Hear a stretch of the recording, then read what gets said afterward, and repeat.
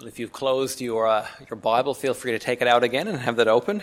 Does anybody want to call out the page number, please? 1181. Thank you.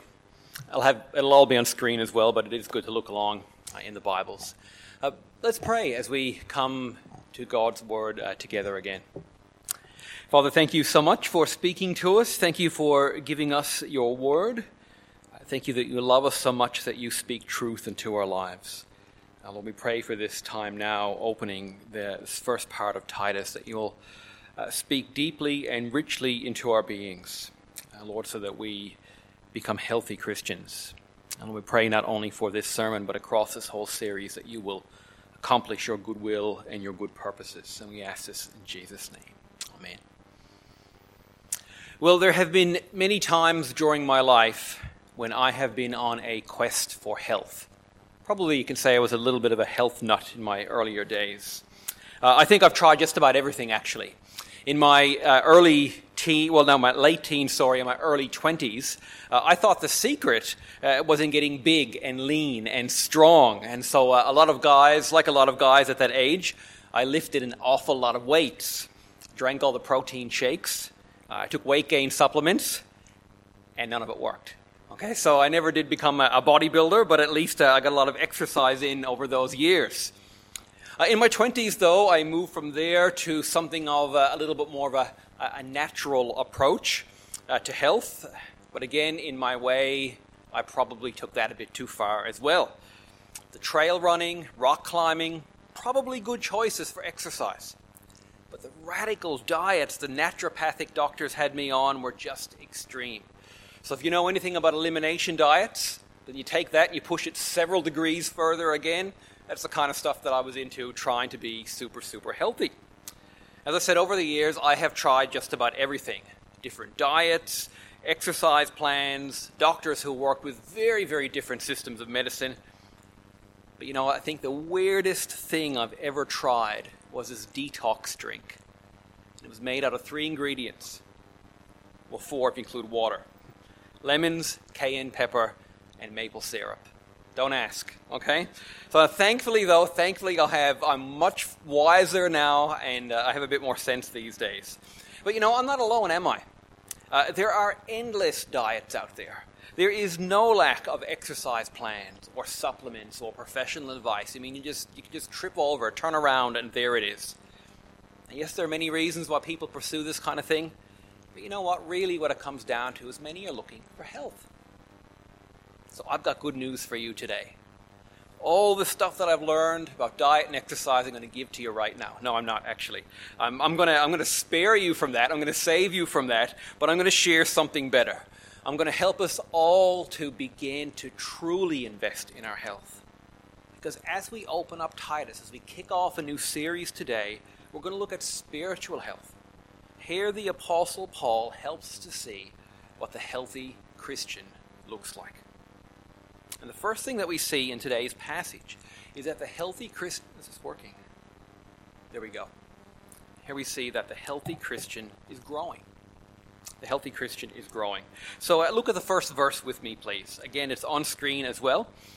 It says there, as Paul begins, Paul, a servant of God, and an apostle of Jesus Christ, for the faith of God's elect and the knowledge of the truth that leads to godliness.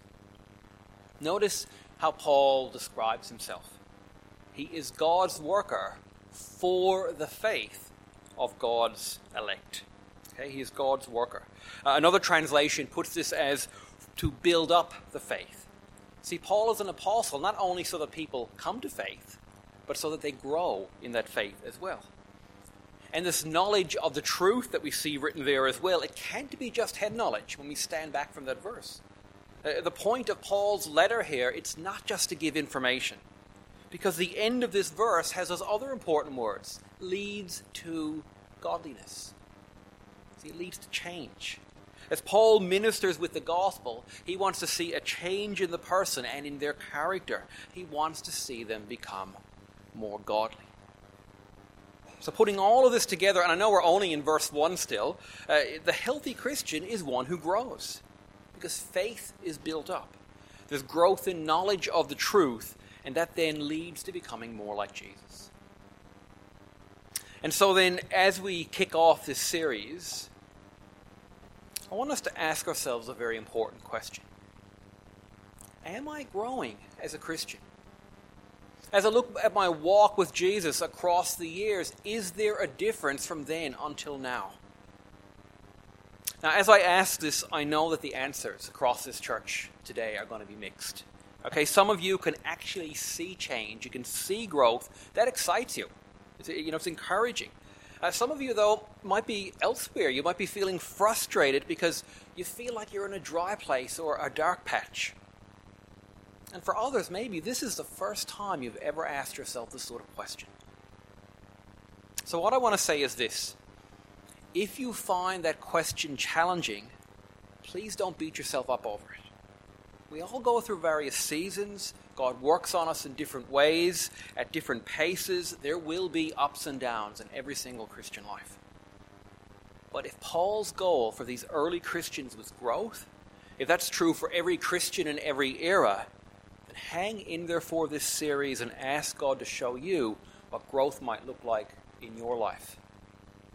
Because, see, it is part of the healthy Christian life.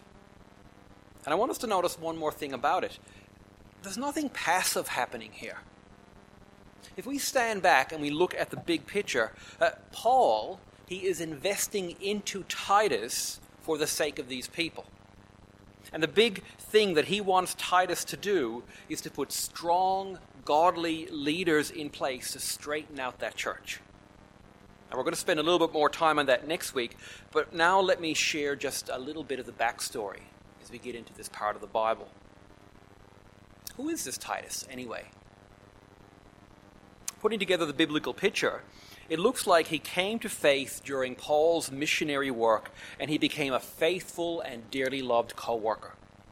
Okay, he's mentioned a whole bunch of times in Scripture in the New Testament. He's mentioned in very encouraging ways, and especially in Corinthians. And it seems that Paul, towards the end of his life, he left Titus on the island of Crete to continue gospel ministry. But the thing is, though, it doesn't read like Crete was a very good place at all. Later in this letter, actually later in this chapter, Paul describes the people there as evil, talks about them as lazy liars. Not very encouraging, is it, those words? There's messed up leadership in this church. There's poor teaching. And so Paul says that Titus' job is to straighten out what's crooked. That's going to mean putting strong leadership in place to witness to and to teach the people. But see, again, that's not passive, is it? Titus is to build up the leaders. The leaders then are to build up the people. And as the church and its people grow, then more leaders are raised up. And that is a pattern that's expected to continue all throughout church history, up to today. Because, see, there is something very deliberate happening here. But then again, isn't that the nature of the Christian life? I mean, are we supposed to just show up at church on a Sunday and we hope that something rubs off on us? Now yes, God is the key worker. Okay? But the repeated message in the Bible is that we are called to live out who we are, who He's making us to be. Jesus saves us by His grace. We had to keep coming back to that. But we're called to good works as a result of that, as Taeyong said as he opened up the service for us today. We are saved for good. And so then when it comes to today's church, there is a healthy way for us to approach it. The great news is that we can choose to come as active recipients, if I can put that kind of language around it. See, Christianity is full of hope because God is in the business of changing us. Because He delights to do that, we can actually come to church with this sort of mindset. Now, I'm going to sit under God's word so that it will shape my life. I'm coming to be in fellowship with my church family, with brothers and sisters. I'm here to worship God with my life and in song. I'm here to pray and bring praise and thanks and needs before my Heavenly Father. Why? Because God is up to something. Now again, remember, sometimes growth is very slow. Sometimes it's even through painful trials. There are ups and downs. but God is changing us towards godliness. His goal is to make us more like Jesus. That's the foundation that Paul lays out right in his opening sentence of this letter. But isn't that a great way to approach church and approach the Christian life? We see from Paul here that the healthy Christian is one who's growing. A second thing that we see here is that the healthy Christian also rests in God's sovereignty. I'm going to give you a warning. There's a typo in there, but you can pretend that's not there, okay? Healthy Christian also rests in God's sovereignty. And Paul brings this out in a couple of different ways. And one is in a very important word that we read in that first verse. Did you notice how the Christian is described, the wording that Paul chose there? He said that his goal is to build up God's elect. Or to say this another way, those God has chosen for salvation. So I need to ask, what do you think of the concept of God choosing? Because, see, it can often be misunderstood. Back in one of my previous churches, there was a man who often kept coming back to the idea of election when we discussed ministry. And so if we were, say, talking about evangelism, we were talking about reaching out into the community, he'd often come back with a statement about, well, it all depends on whether they're, chosen or not, if they're elect or not. Don't get me wrong, this man was a faithful servant. He was a godly man. His heart was in the right place, okay? But it never sat well with me, the way he kept coming back to election in that way. And I think the reason is that I don't believe the point of it is to give us a timeline that we keep tracing through chronologically. I don't think that's why God tells us that in the Bible. It might be true theologically, but the Bible gives us another baseline for grasping the Christian faith. It gives us another starting place. And it's actually here in the greeting in verse 4. Look with me, please. Grace and peace from God the Father and Christ Jesus, our Savior. The baseline is the gospel itself. Jesus saves us by his gracious work, not because we've earned it, not because we deserve it. It's his death and his resurrection, his finished work that brings us peace with God, forgiveness of sins and eternal life. That's the starting point for thinking about the Christian life and the outreach of the church. Besides, as we think about God's sovereignty, his control over the big picture, we see in verse 2 that this growing faith, and we see that this knowledge, it rests on the hope of eternal life, which God, who does not lie, promised before the beginning of time. See, the idea of having been chosen by God in eternity past, it's not a piece of theology to be embarrassed by.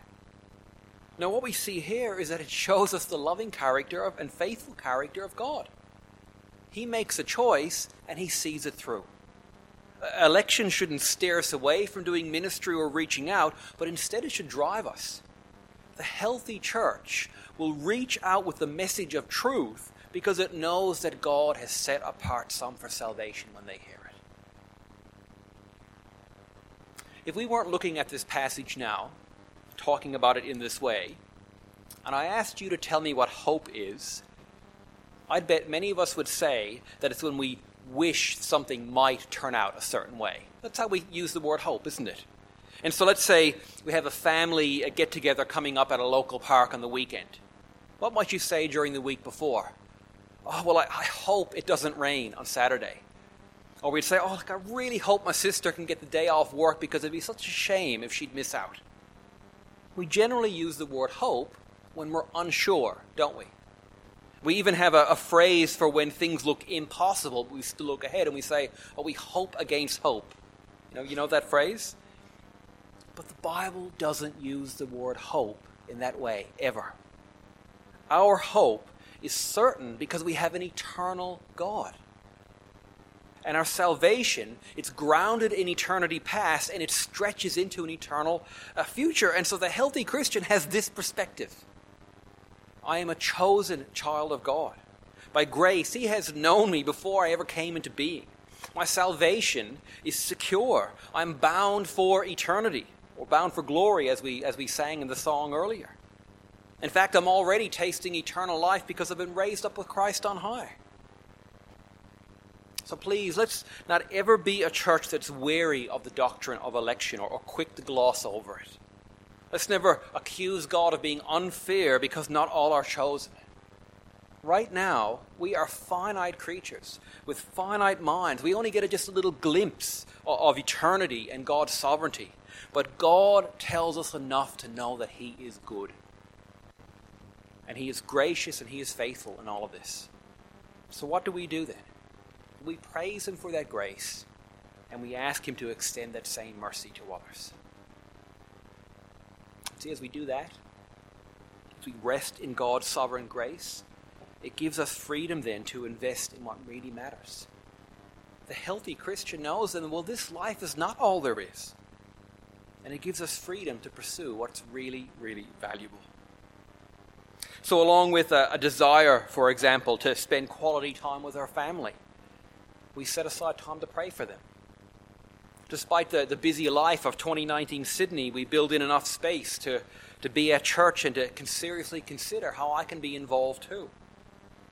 And we've spoken a lot about rosters here lately at EPC.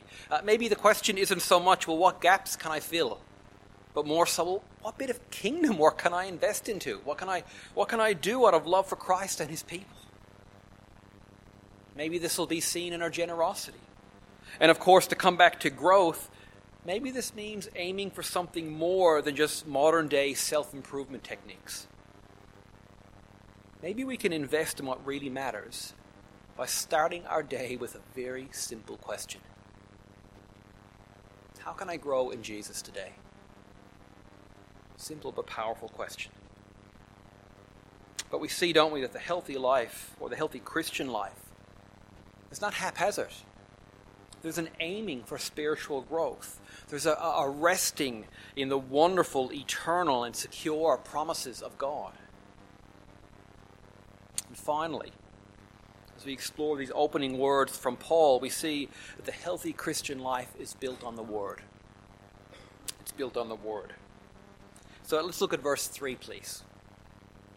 There Paul writes, "And at His appointed season, He brought His word to light through the preaching entrusted to me by the command of God our Savior." Think about what Paul is saying here. The growth, the eternal hope that he has just been talking about, they are revealed and they are achieved through the preaching of God's word. This is very significant. Think again for a moment about how Paul described himself in the opening words. He said that he was a slave and he was an apostle. That means that he's on about God's work and not his own. But at the same time, he's a messenger. His whole self-identity is about bringing news from and about someone else. And if we look closely at the verse that we just read and at the one that's still on the screen there, we see that there's another important word. Have a look. It's the preaching of this truth that is entrusted to him. It's been entrusted. That means that he can't add to it or soften or change or do anything with the gospel that Jesus has given to him to share. And that means a couple of things for us as we think about our spiritual health. One is that we can never move on from the gospel. Yes, as we grow, we find that our understanding of the Bible will grow. Yes, we become more familiar with its storylines and with its theology, and all of that's very good. That's wonderful. But it's never a case of knowing the gospel or knowing the Bible and say, well, now I just move on from there. Scripture always keeps pointing to Jesus and what he has done. It's not only a starting point, it's a foundation for the rest of our Christian life. Practical way this has worked out for me is in the refreshing of my faith. Now, yes, I've been a Christian for decades. I've been a minister who handles the Bible with others all of the time. But let me tell you that anyone can become a bit dry. The busyness of this world, family demands, even the needs of a church can take up an awful lot of space. One thing that I have found helpful at times like this is to remind myself that whatever is happening, my relationship with Christ is the core of who I am. And so I make sure that I'm sitting with him. I'm sitting before him. And for me, that can be something as simple as spending extra time in one of the Gospels, just to get back to the core of who I am in Christ. See, it is never healthy for us to say, oh, look, I know all of that. Read that passage 50 times. Oh, I've even preached on that one. I never need to look at that one again. Time for something new. That is not healthy. But it is always healthy to ask this question. Is my life being built on the entrusted message? That's what we want to see. And so then another way that this will work out for us is how we approach coming to church and sitting under the Word. Again, I think it's very significant that Paul uses the word preach here when he's talking about sharing this truth. Not too long ago, we bought one of the best things we've ever had for maintaining our home. We purchased one of those Roombas, those robot vacuums. These things are brilliant. Okay, it's a little round thing. You set up in its docking station. You put it in a room. You press a button. Wow, it goes on its own. It sucks up all the dust and pet hair and everything. Fantastic. It does a decent job. It has its place. I'm glad we bought one. But you know what? It can never do as good a job as I can do when I vacuum myself. Maybe it's just me, okay, because I'm a bit particular in those ways. If I'm aiming to vacuum well, I'll change the heads, if it's carpet or if it's a hardwood floor. I'll change the settings on the vacuum cleaner. I'll use a little attachments for getting into the corners and crevices. I won't tell you if I've read the manual or not. That's private information. But what's the difference between me vacuuming and the Roomba? The Roomba is helpful. It's a good tool. But it's a one-size-fits-all approach. If we pop it down on the carpet right there, or we pop it in our front room and press the on button, it will do exactly the same thing. It has no concept of its surroundings at all. But my manual vacuuming is focused. It's deliberate. It's sort of like that when we sit under God's Word. So as we start this series today about healthy church, I want to say something very practical. In my opinion, a strong way to aim for health is to make it a priority to be at church so we can sit under the preaching of God's Word together. See, in God's design for His church, He has set apart some people as teachers, and there's a reason for that. See, the preaching of the Word is something special. It's a focused exploration of God's truth. It's like we're taking out all the little tools to get into the crevice. We're paying attention to the surrounding. It's not a one-size-fits-all approach. It's a focused opening of the Word in a certain place, at a certain time, in a certain context, for a particular gathering of God's people. Have you ever thought about preaching like that? That's what it is. It's so important for us to be doing this together. Now, don't get me wrong, other ways that we engage with the Word have their place. They can be good. Reading the printed manuscripts can be a helpful thing. Listening to the sermons online or podcasting them, that can be fantastic. And especially for those who can't be at church. There are good reasons why people aren't here on a Sunday. They're frail or homebound or sick or traveling or whatever that might be. For some people, that's the best they can manage. That's okay. But the model, the good model that Paul is beginning to open here in Titus, is that people are being raised up as leaders, and they'll be preachers, and they'll be sharing the truth in this deliberate and focused way. This entrusted message is being passed on, not as a one-size-fits-all, just take this information. And it's this preached message that's going to transform this crooked church here in Crete towards godliness. And so for us then, if we want to aim for the best health that we can, well, we should make it a priority to be at church whenever that's practically possible. Not only to gather with church family and to worship God, but to have that heart of sitting together under God's truth, a truth that's aimed at growing us as a family of believers. Because again, God, the wonderful hope is that He is up to something, that He delights in changing us. His goal is healthy believers. God's goal is not anything goes. He wants healthy churches. Far more than fad diets and crazy exercise routines. In Titus, we're going to see what it's truly like to be healthy, to be spiritually healthy. And we start with this picture. Growing, resting in God's sovereignty, and having our lives built on the Word. Will you pray with me, please? And as we pray, we're going to close the service with this prayer as well. Father, we do thank you for these words that Paul penned and gave to to Titus. And Lord, we thank you that we see there, even in these first opening verses, that you have a wonderful plan in store for your people and for your church. And so, Father, we ask that by your mercy and by the work of your Spirit in us, that we will be people who are growing. Lord, even in the tough times, even through the tough times, that we will be people who have that picture of eternity and can rest in your wide, gracious, sovereign picture.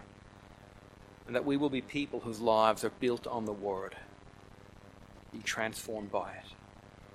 Father, we ask that you will do that among us here today, but we boldly come before you and we ask for our whole church and this whole series, that you will do wonderful things. And we ask that when we finish this series on Titus, that we will not be the same as when we began, because you are up to something good. We praise you that we are saved for doing good. So we commit each other and our time in Titus into your hands.